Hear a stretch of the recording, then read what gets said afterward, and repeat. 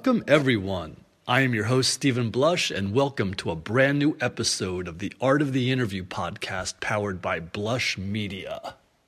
Today is your time to get schooled, which is why we call this Rock History 101, with classic interviews from my storage bins of cassette tapes. This episode is in tribute to our late great friend Jimmy Webb of the East Village stores Trash and Vaudeville and I Need More. I Need More, of course, is a song by Iggy Pop, so we decided to run one of my earliest interviews with Iggy Pop from 1988 for the cover of My Seconds magazine. Iggy had just released a great song called Cold Metal, and he was so supportive of my work back then, so we really connected in this 45-minute phone conversation. The interview starts out with talk of his work with horror director Sam Raimi, and then goes into a deep discussion of his career and legacy. So without further ado, here is the king of punk, Iggy Pop, on The Art of the Interview, powered by Blush Media. Rock History 101. Yes, hello? Is that Steve? Yeah, you got him. Hi, it's Iggy. Hi, Iggy. How are you? Pretty good. How are you? Good. It's a real pleasure to talk to you. Same here. Okay, hold on for a second, all right? Let me get this machine right. Yeah. Yeah, you sound right now. Hello? Wait 1 second. Say something again. Hello. Okay, great. We got it. Cool.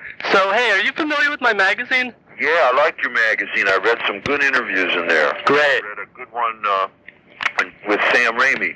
Uh-huh, right, exactly. I'm working with him right now. Really? Yeah. I tracked him down. I saw Evil Dead 1 and 2, and I flipped out. I just freaked because they were so good. Yeah, definitely. You know, I mean, to me, they're not even like horror movies, really. They don't feel the same to me as like just a sort of a grim, scary movie. They're more like action pictures or something. Yeah. And they're humorous, too. And they're psychological, like in Evil Dead 2 when the whole room starts laughing at the guy. Exactly. You know, the moose is laughing at him, and the books are laughing at him. It's like the world is laughing at this guy. I just love that. And anyway, I tracked him down and called him up and asked him, if he'd be interested to work. Mm-hmm. And he was kind of demure at first, but I sent him some stuff I'd done, and he called me back. He was really excited, like, you'd be perfect, I'll do a thing on you, la-di-da. So I came out here, met him, and he's great to work with. That's so cool. He's a real good guy, He's just like a regular Joe from Michigan, Uh-huh. And he's just really he's really into making a sort of a movie with a lot of clarity.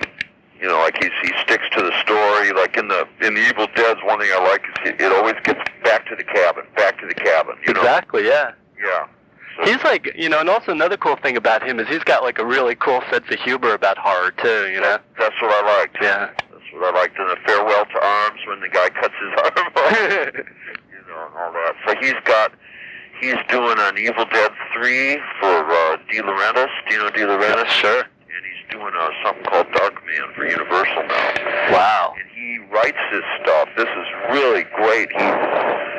He writes this stuff, and he started the writing on my video, too, with his brother, Ivan Raimi, who's an MD from Youngstown, Ohio. Wow. He's in residence at a hospital there, and he takes breaks, like, I don't know, monthly or bi-monthly, and comes out here for like up to a week at a time, and sits and writes these dismemberment psychological thrillers with Sam. Wow. It's great. They sit at a computer and they write this stuff together. And that's how they did me. They put my they use a computer like a it's nothing real arcane that anybody can't understand. They just use it like a word processor, and it's convenient because they can write a bunch of ideas on that and then crash and get up the next day and look at them, and whatever they don't like, they can just take out of the computer, or if they want to add something, they can just make some extra space and punch it in, Uh-huh. So and when they want to take it away and look at it on paper, they can print it out. That's really incredible.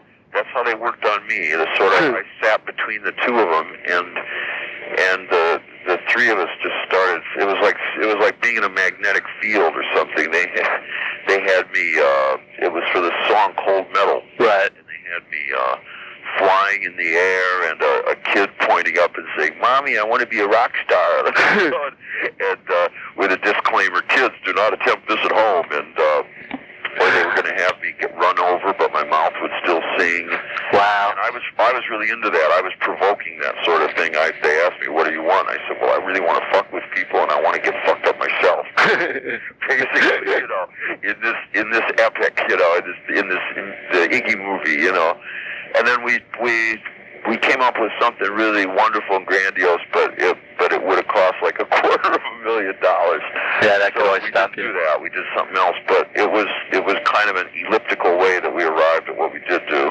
Wow. And it was funny, while I was there working with them, they got a call. The other thing they work in this bare room, in this real bare room in a kind of a ramshackle, rambling rent-a-house in Silver Lake. Okay. Which is like a modest section here. Mm-hmm. It's real nice, actually, Silver Lake, and they've got a speakerphone in the middle of the room. All there is in that room, there's a dirty old couch and a speakerphone and this computer on a table.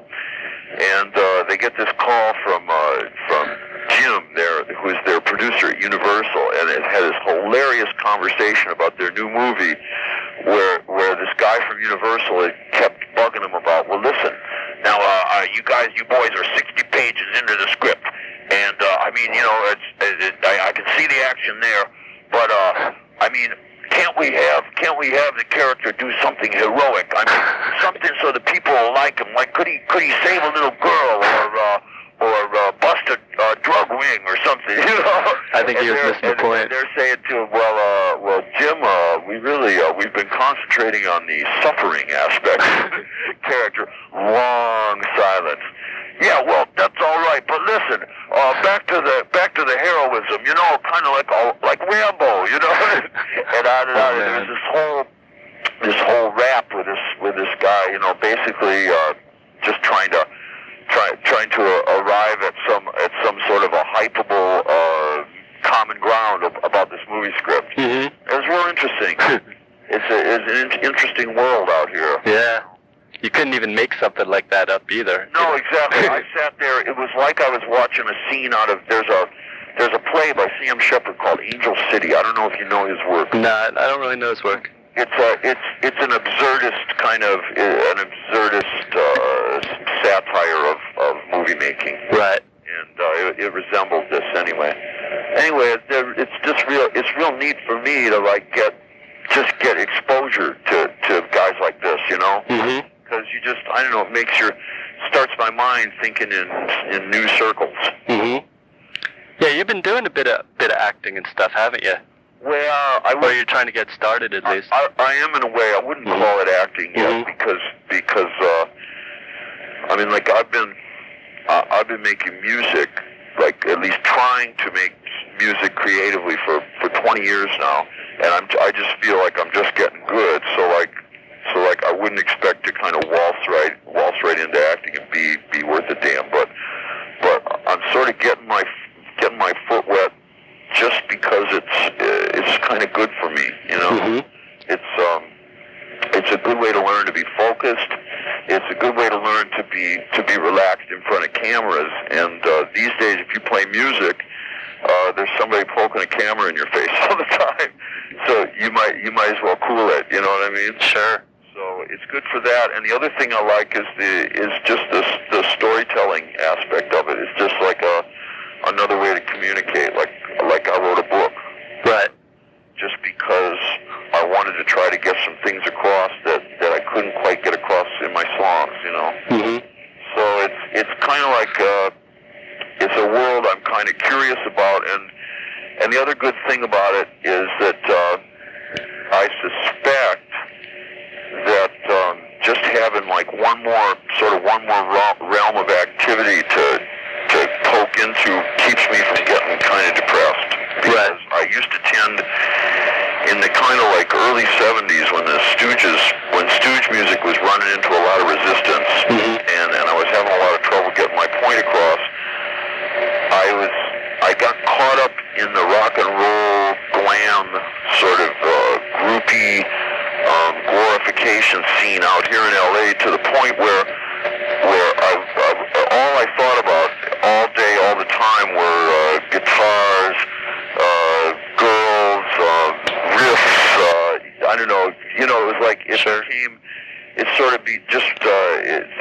turning in on themselves. Right. And I found that my thinking wasn't getting me anywhere. I was like a dog chasing a mountain tail. Mm-hmm. And the harder I would try to do the right thing, the more I'd get messed up. Mm-hmm. So these days I try to stay. I try to stay elsewhere. So, Yeah, sometimes when you're involved in one thing too much, you're like pushing on. You're pushing too hard after a while. I reckon so. Yeah. That's cool. I wanted to tell you that I really like the new album. Thanks. I think it's really good. I've been listening to it a lot. One thing that I noticed about it is that it's more of a return. I don't want to say return to basics, but it's a lot more rockin' than hard and stuff than the last record. It definitely is, and one reason it would be more basic is that I had two reasons. One reason is just real simple, is that I went out and toured, I did about 100 gigs after Blah Blah Blah came out. It was the longest tour I'd ever done. It was about almost 10 months. And as the tour went on, I started throwing in some of my most simple songs, and a lot of the ones I'd written myself, and people just really liked them, And I just noticed this, and I went, wait a minute, finally people are bopping up and down, I Want to Be Your Dog, Mm-hmm. which encountered a lot of resistance 20 years ago. So God, yeah. that made me hopeful. And then the other thing was that I felt I had ambivalent feelings about putting my name on albums where there was always such a large contribution by some co-writer. Right.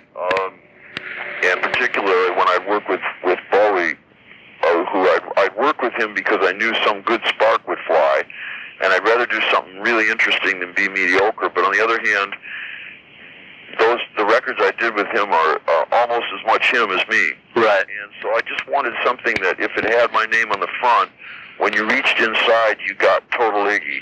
Mm-hmm. So I decided that it had to be, to achieve that the music had to be at least the majority of it, something that actually came from my own hands, my own riffs on guitar, Mm-hmm. my own vocal lines, and that it would mean that the way I would have to work would be to make full 4-track demos of everything by myself first, Right.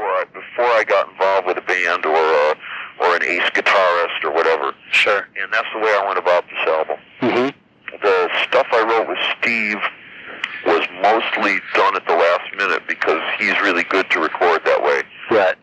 He's one of those players that if you get him relaxed and inspired, he can just come up with a whimsical idea, and you can get a really good track out of it in 3 or 4 hours. Great. Well, I'm sure all this best work kind of shows that too. I'm sure the Sex Pistols stuff, for instance, wasn't belabored over for months or anything like that. Yeah, especially the stuff. Some of their stuff I think was more Matlock's thing, but some of the real basic, the stuff of theirs, that the thrust in that band was coming from Steve's work, I think. Mm-hmm. By the way, what's happened with Glenn Matlock? I saw him on that one tour with you. I don't know what he's doing with himself right now. I think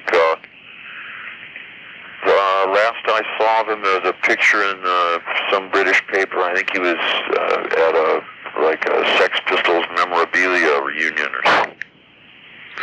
Well, that's what happened. Yeah.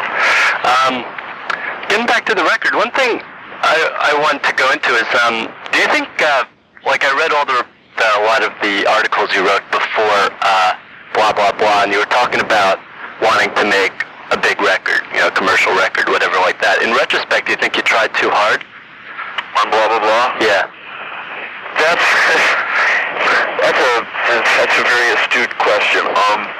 That's a possibility. I wonder about that myself. What I didn't want to happen at that time. At that time, I'd been doing a little work before I recorded Blah Blah Blah with Steve Jones, some demos out here, and we demoed about 12 or 13 things. The best 2 of those things were Winners and Losers and Cry for Love, which both ended up on Blah Blah Blah. Right. There was some other stuff that it showed promise, but it was I just had the feeling it was a year or 2 away from being really sort of really focused. I wasn't sure it would make an impact. And I would have preferred if at the time, if I could have made a great rock record with a kind of a simple stance, more like what I did now, I would have preferred to have done that. But I didn't feel I was ready because I didn't really have a full band of good friends. I had Steve, but that was it, and I wasn't quite on my feet yet in the business world. There were a lot of aspects of that weren't together, and I wasn't too confident that if I had gone ahead and signed with some LA record company, and then made my record under their auspices, I probably would have gotten a real cruddy deal, and I probably would have been totally under their thumb, and they would have felt free to fuck around with me during the recording process. Sure. And I was very wary of that. Whereas working with David, I knew exactly what I was getting into. Sure. I knew that there would be disagreements, but I also have a respect for him artistically, and I liked the idea that working with him, that we could finish the thing and then present it to a company. That really appealed to me. Right. So I decided to go that way and kind of make sure. But I may not have had to. You really can't call these things, Sure, yeah, it's really hard to. Yeah. Sometimes also you're so close to it. That's what happens. Yeah. But on the other hand, I don't have any. I'm not embarrassed of that record. No, sure. At all. I think there's a lot of value on that record. But I think that this one is. It's better listening for me. Put it that way. Yeah, definitely.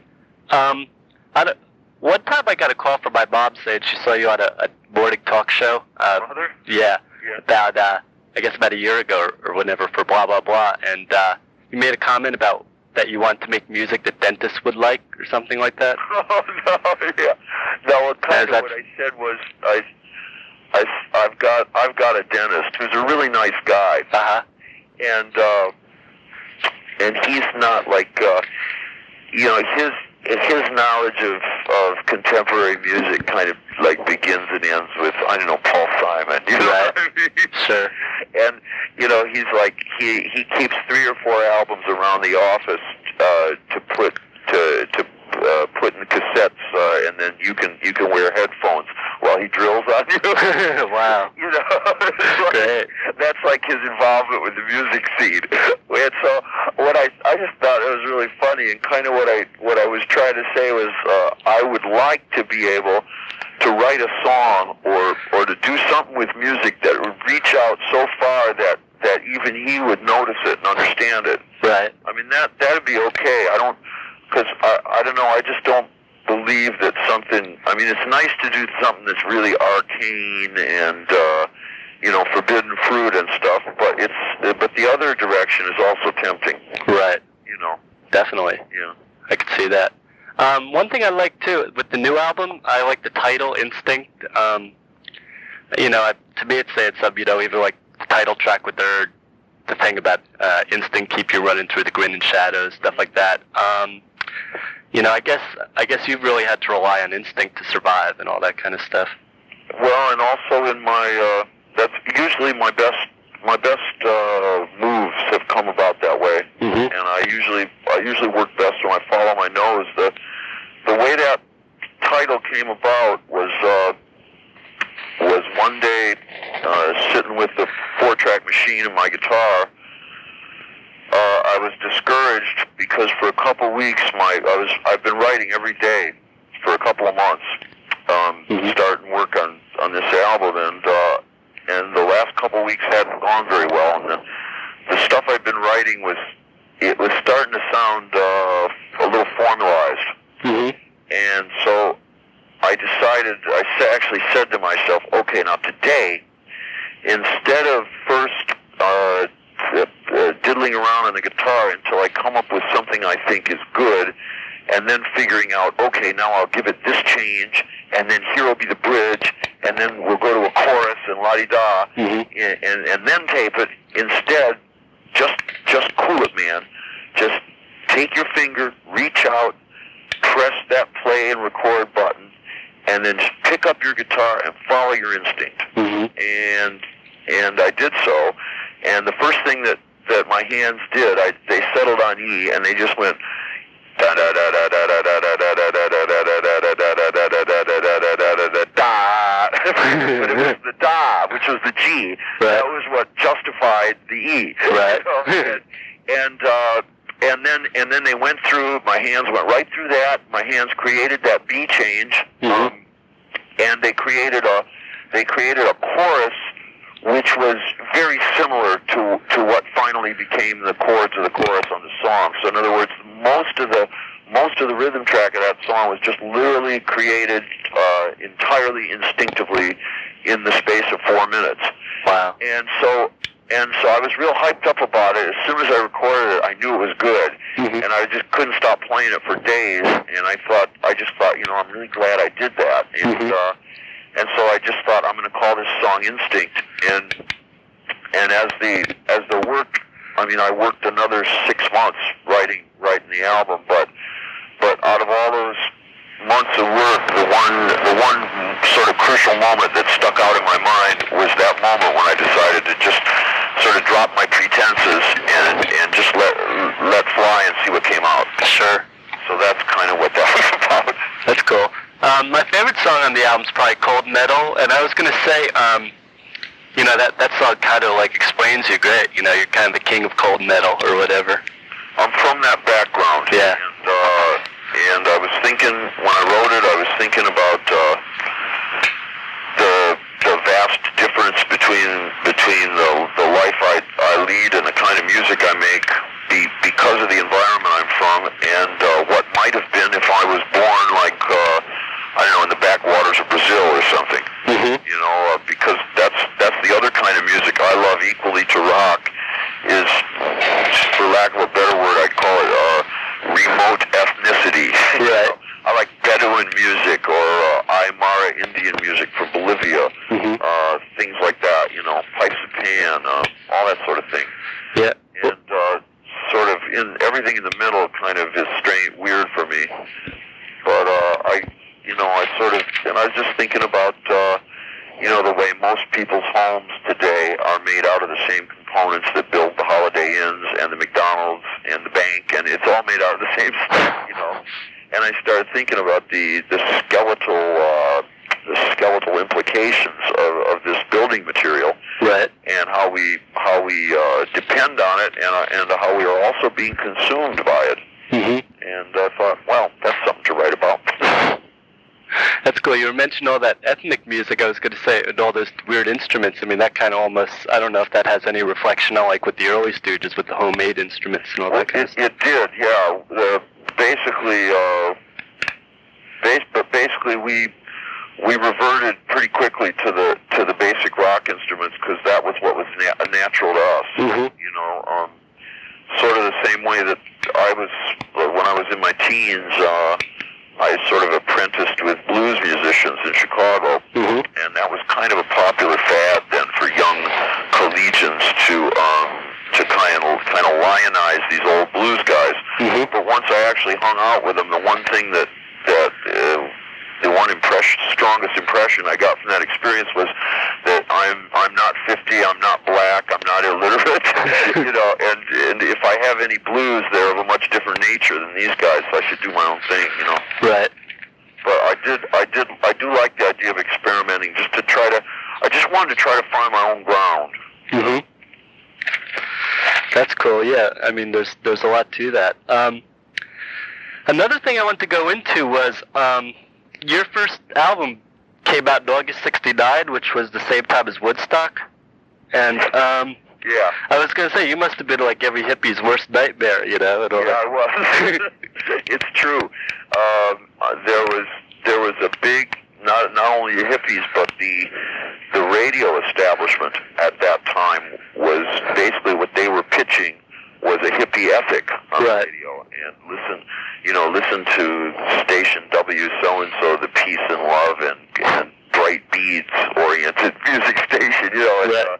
It was common for program directors to get up and give me the finger in the middle of my shows, or storm out angrily, or break my records on the air, that sort of thing. That was real common. Mm-hmm. And not just program directors either. But I didn't care because there were a lot of kids around at that time who really just wanted to rock, and they weren't buying that stuff in the first place. You know what I mean? Yeah, definitely. And they were the ones, they kind of started to become Stooges fans. Mm-hmm. And supported us. Basically, my early supporters were just, they were kind of high school age kids or college dropouts, or kids who just didn't go to college, and they mostly wore Levi's in some sort of a tattered state, and tennis shoes, or maybe one pair of boots that they owned, and a collection of T-shirts. Mm-hmm. And male or female, that would pretty much sum up my fan, Mm-hmm. And then they would wear like a flannel shirt if it was cold, like me. It's the same way, Sure. I still kind of am that way, Mm-hmm. when I just want to be really relaxed. Yeah, it's amazing to think about the dichotomy of, like, I guess around that time, like, the urban cities, like Detroit and New York, you had all these bands who were totally the antithesis of the peace and love thing. Like, you or Stooges or MC5 come to First Notice, or something like that. I mean, it was so possibly the opposite end, it was totally the opposite extreme and all that. Yeah. I have a feeling, I think like the peace and love the love movement in the late 60s in music probably was over amplified in the media beyond what was really there, by the sort of the twin motives of industry investment in that sound. In other words, once they had one or two stars who were into like the San Francisco sound or something, then they all had to jump on the bandwagon. In other words, if Warner Brothers had Big Brother and the holding company, then Elektra would have to have Love, and then CBS would have to get their Flower Power band or whatever. And so that encouraged, I think, more bands to jump on that bandwagon than they would have otherwise. And the other thing was probably just all the drugs that were going around. Right. Yeah, definitely. Yeah, basically, because like the kind of things that people were taking then tend to make you sort of feel wishy-washy and over loving, I think. Right. I like that. That's cool. I'm sure you've been asked this, a couple times before, but talking about all this resistance to a lot of the stuff you were doing. Now, what do you attribute facts to why Stooge music never made it big? What happened? I don't know. It's a funny. It probably was a combination of factors, and it did make it big later in the different aspects of the music we were playing. I think formed the foundation of whole genres later on. I mean, I hear a lot of similarities between "Give Me Some Skin" and "I Gotta Right" and thrash music. And I don't really hear I don't hear roots of that kind of music going back farther than those two tracks of ours. Right, definitely. If there's anything earlier, tell me about it, because I don't know where it is. And then in the more medium tempo, like simple rock or classic punk type of music, whatever you want to call it, like I think a lot of that had its roots like right around No Fun and I Want to Be Your Dog. Although I got a lot of that from Velvet Underground. Sure.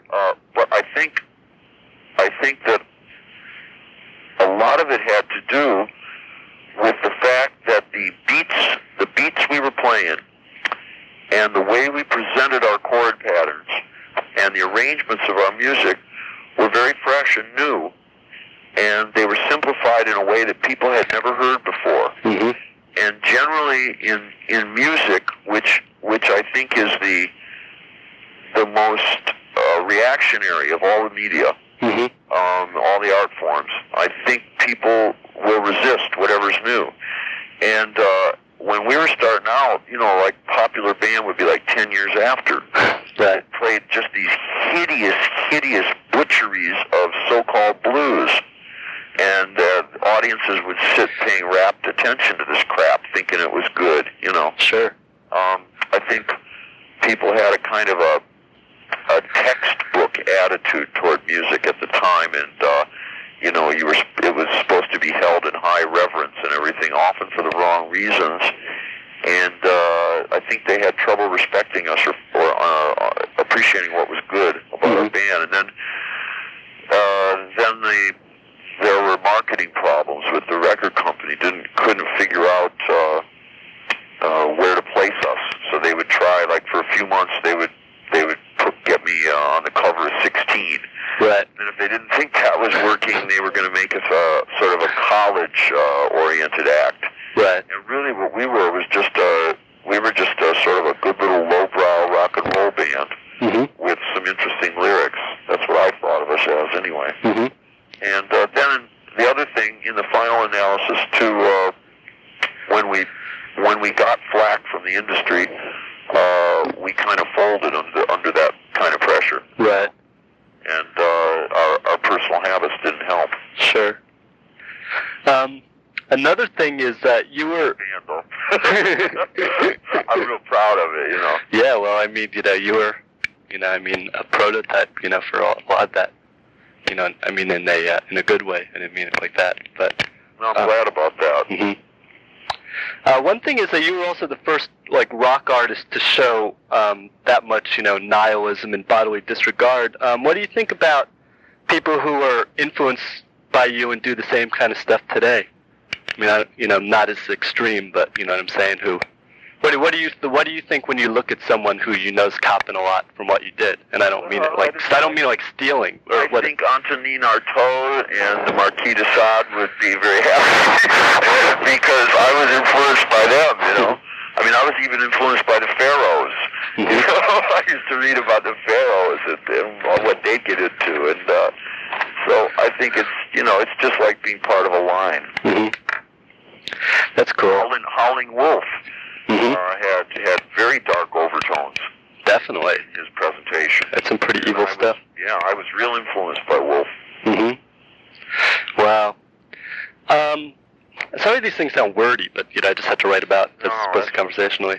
I was going to say, you know, it's kind of like, you know, a huge injustice that you've never had like a major hit that you've done. And do you feel trapped by this like punk kind of art ghetto that actually, a scene that you actually kind of like created in the first place, right? No, I don't feel, I'm just not feeling trapped at all these days. Right. I'm real determined to get my point across, and I feel real good about the music I'm making right now, and I'm sure that people who hear it are going to like it. I'm real sure about that. Do you, you know, we're talking about the over-the-top style. I was going to go, how hard was it or is it to live up to a reputation, and is there still a stigma about it today? Do people still expect you to do certain things, and you know, I mean, and that kind of stuff? Well, I think that it would be somewhere between hard and impossible to live up to, you know, to whatever that reputation is if I sort of let that sort of thing come at me in my daily life. So what I do is just avoid the issue, to be honest with you. I keep to myself a lot, or at least try to keep away from situations where those sort of elements would come into play. Because I think that's ultimately destructive and repetitious. Yeah. So I just stay out of there. Yes. You know, to try to hang out with people who have more realistic expectations, or who have none at all, who maybe don't know much about me. Because I would think that would be like the ultimate drag. Yeah, it sure would. It sure can be. You know, to learn how to avoid it, you know, you get nimble. That's cool. Another thing I wanted to go into was one sign of Eddie Wood with cult status is like all the bootlegs and stuff like that. And obviously there's been a lot on you. Have you listened to any of them? Do you like any of them? Or do you hate all of them because obviously you don't make money on them? I hate about half of them, and I really like about the other half. And I'm always interested in the artwork. That fascinates me, because some of the artwork is just great. And some of the stuff that comes out on bootleg's really good, and some of it's really bad. I guess it's potluck. It doesn't bother me to be bootlegged. Yeah, because I was just wondering, because some people like it, But I mean, as I said, I think that's the ultimate sign of, fandom or cult status. Because you're never gonna make that much money on a bootleg. I mean, I guess you can, but I mean, some people have, I guess, but I can't really, usually it comes from something different unless you're selling like Bruce Springsteen bootlegs or something like that. I'm not real focused on it, put it that way, It's not a big thing in my life, that's for sure. I was over at Daniel Ray's house and I got to hear that new Circus of Power record. Oh, yeah. Yeah, and you recently wrote a song for them? I wrote it for myself and decided not to record it. And so Dan called me up and said, asked me if I had any songs that they could do. I'd heard a tape of them earlier, and I thought they could probably do justice to the Crazy. So I gave it to them. Yeah, because I guess that answers my question, because I was going to say, is this the first time that a band's ever recorded one of your songs before you put it out? I did. Yeah, it is. I kind of like that, That's cool, yeah, because I mean, I really like the way that turned out, actually. That's cool. So you've been doing a lot of writing and stuff like that. You playing a lot of guitar and all that kind of stuff? Tons of it, yeah. I really enjoyed it. It's been a good time. I've got sort of these big shopping bags full of tapes, and, That's great. Yeah. That's cool. One thing I wanted to ask you was, what's your favorite cover song of one of your songs? What's your least favorite? Have you heard Joan Jett's "I Want to Be Your Dog"? Or? I like that. I like I like her. That's the first one that comes to mind because I like the way she does the lick. On my riff, she put a little lick on the E chord, and it's like. It's really nice. I think she's a real good rhythm guitarist. She's sort of right up there with maybe, for me, one of the top 10 rhythm rockers in America as far as her guitar playing. I like her guitar playing a lot. She is really good. I think so. Yeah, I think she was great. She was a great player when she was in the Runaways. Yeah, that was a really good band. She's a hot little guitar player. That's great. I don't know what my least favorite would be. I'd stay away from that topic, Yeah, definitely. I could see that.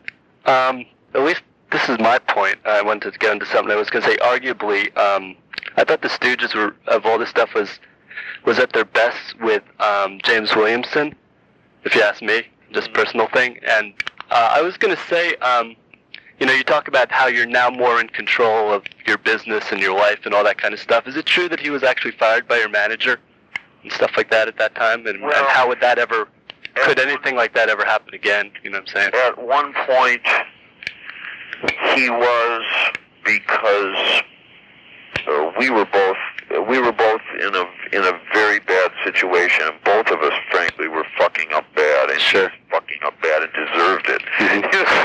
But then so was I, So no, nothing like that could happen again. And yes, working with him was one of the high points of my music. Yeah, I absolutely recognize that. Also, Kill City was like a transition LP. I mean, I would look at it like that. I don't know if that's an accurate way of looking at it from Stooges to solo.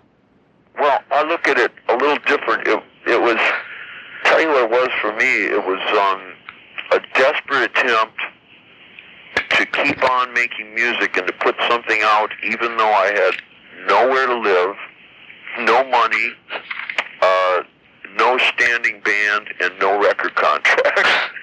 But I still was determined to get a record out, so I wrote that in James Williamson's living room, just singing acoustically while he used a pig nose amp, and I recorded it on weekend leave from the Neuropsychiatric Institute here. It was done at the lowest point of my life, and done with the fewest resources that you can imagine. And when I hear it today, I'm so damn proud of that album because it's done with clarity. The arrangements are good. The words, the sum total of words on that album give what I think is a great picture of what it was like to live in L.A. at that time if you had a lot of soul and no money. Mm-hmm. And I'm really proud of that work, especially because of the conditions it was made under. Yeah. It was the last sort of pure rock album I was going to make for some time. Mm-hmm. By the way, whatever became of Williamson? He's somewhere in Northern California working in the aerospace industry. Wow. Yeah. I've heard that Jim Morrison was your idol, your main influence, and I want to say, well, first of all, should I go with that premise? No, that's not a good premise. He was a huge influence on me, but my primary initial influence were Jagger Richards, the two Rolling Stones. Then from them, I quickly looking down the writing credits on their albums. Right. I began listening to Otis Redding, Muddy Waters, Howlin' Wolf, Bo Diddley, Don Covey, all their influences, and started checking out all these people. Right. And those became my prime influences. Chuck Berry especially. There's so much Chuck Berry in my writing, it's not funny. Yeah, I definitely think so. And then Morrison, the Doors came along much later than the Stones. Morrison was about a third phase for me. Bob Dylan was also a huge one for me. And then through Bob Dylan, the same thing. I started checking out, how is this?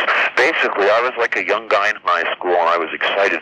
Boy, I'd love to make music my whole life and do something really creative with it, And this Dylan guy, how the hell is he writing that stuff? So I started looking back at Scottish ballads, and I started listening to Woody Guthrie. And then from there, I started listening to Hank Williams, stuff like that. And then the Doors were a big third phase for me. He was real huge influence, but so were the others. That's cool. Well, one thing I was going to go in, if I go into that a little bit, was just about Morrison a little bit. I was going to say there are some obvious parallels there. I got a lot of I've used a lot of similar vocal lines, and I'm a baritone. I liked the way he was the first singer to kind of sing rock in a natural baritone voice, and his poetry, the idea of wedding poetry to hard music interested me. Yeah, it's so wild that he gets at this point. I guess because of all the FM airplay and all that, it's like he was considered kind of like a main thought of, like, people now probably think of him as a mainstream artist, when in fact, it was so far from the truth. Well, he was, the thing is, although the ideas may have had a lot of avant-garde in them, ultimately I think a guy like that is a mainstream artist simply because his execution is so good. That's the difference between really making it in the really real world or just being a critic's favorite. It's like he not only had the intent to do the right thing, he had the ability, and the guy could sing like an angel and captivate you. Right. It's that simple. You know what I'm saying? Yeah. Yeah. I think it was probably real hard work for him getting there, and I think it put him under a lot of pressure, and I think that's probably what led to burnout. Yeah. It's very intense trying to create at that level. Yeah. Yeah, you've been through that. Yeah. I probably should wind up pretty soon. Okay. A few more things I want to go into. I saw something in the paper today yesterday about you being in a new movie with Tracy Lords. Oh, yeah, I read that myself. Is that? There's nothing to that? Well, Or is that the Sam Raimi stuff? There's a little bit to it. There's a script called Zombie Cop, and I really see something in about half of it. So I've been talking to some of the people involved, and that's as far as we've gotten. A lot's made of your relationship with Bowie by like a lot of critics talk about how he saved your career and all this kind of stuff. And I mean, obviously there's a lot of truth to it. I was going to say, but to me it seems like he gained a lot from the association as well. I mean, he picked up a lot of your good points too. And how much is this association? Is it still a lot of help, or is it a hindrance sometime? You went in before you were talking about how you want to do it. You want to make sure that this new record was totally yours, you know, and stuff like that. Well, I didn't have any problem doing my own record, obviously, because you can hear it. And no, I think I've benefited a great deal from knowing him, and whether or not you're a fan of his musical style, I can tell you the guy has tremendous character, and he's a tremendously effective worker, and were it not for the things I've learned from him, I wouldn't have the tools to defend myself in this modern and horrible world. All right? Yeah. That's about how I can sum up, you know. That's cool. What he's meant to me in professional terms. Right. Personal is something else. You know, we have a friendship, and you know that I don't think that needs further comment. Yeah, no, I could definitely see that. What was I going to say is, you know, I'm trying to make a few final points here. Was you know, obviously you've been so far ahead of your time in so many things. You know, like I got to the party early. That's how I feel sometimes. That's cool. Where is everybody? You know? Really? I want to try to make this sound right, but in retrospect, was it worth it? I mean, you've obviously taken a lot of shit all your life. That's a really good question. Yes, it was really worth it, and I'm really delighted about the whole thing, and I don't remember the painfulness of it as much as I just look at this guy, and he's like a cartoon character to me, but I realize he's me, and I'm really glad he's me. And it's harder to remember how much it hurt than the glory of what I did. Thank God. Yeah, so it was worth it. That's great. Because I think it's good to be proud of what you've done with your time. Since time is the one thing that you know, nobody can sort of get more of. It's not like money. You know, I mean, your time is all you've got. That's how I feel anyway. So, you know, ultimately I want to be proud of what I did with it.